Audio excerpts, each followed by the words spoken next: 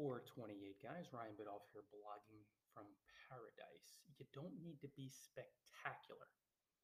You just need to be thorough and consistent. Bloggers get this idea that you have to publish eye-popping, spectacular, brilliant content to increase your success. If you want to boost your traffic or your profits, just to be seen. You want to increase your exposure.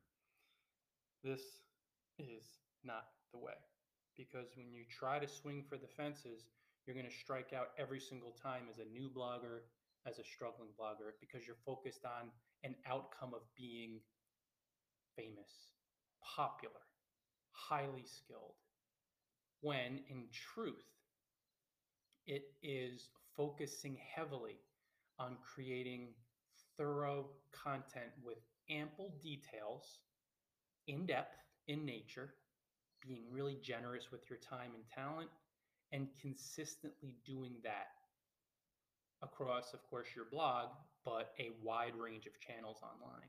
That's the secret. Pay attention to every top blogger in the world. You'll see they are incredibly thorough. And also, they are consistent. Now, to be thorough and consistent, you have to have the proper mindset. You want to come from a place of abundance. This is why I am diligent in following my daily mindset training, my mental training, my mental strengthening campaigns, really, because it helps to get me clearer so I become more thorough. I keep consistent putting out content. You want to be persistent as well. So thorough, consistent, persistent.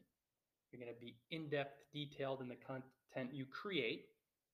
And you'll also be consistent, so be putting out the content frequently.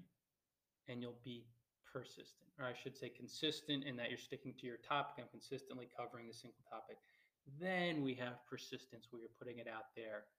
It's simple in theory, uncomfortable in practice for a lot of bloggers because of fear.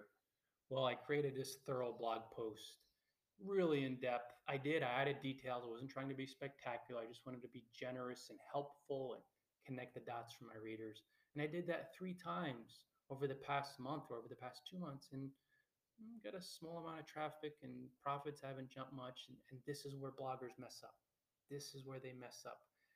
Not so much the lack of persistence, which it is, it's the mindset, it's the fear, because the only reason you're not persistent, you don't stick at it, is because you're afraid and you give up.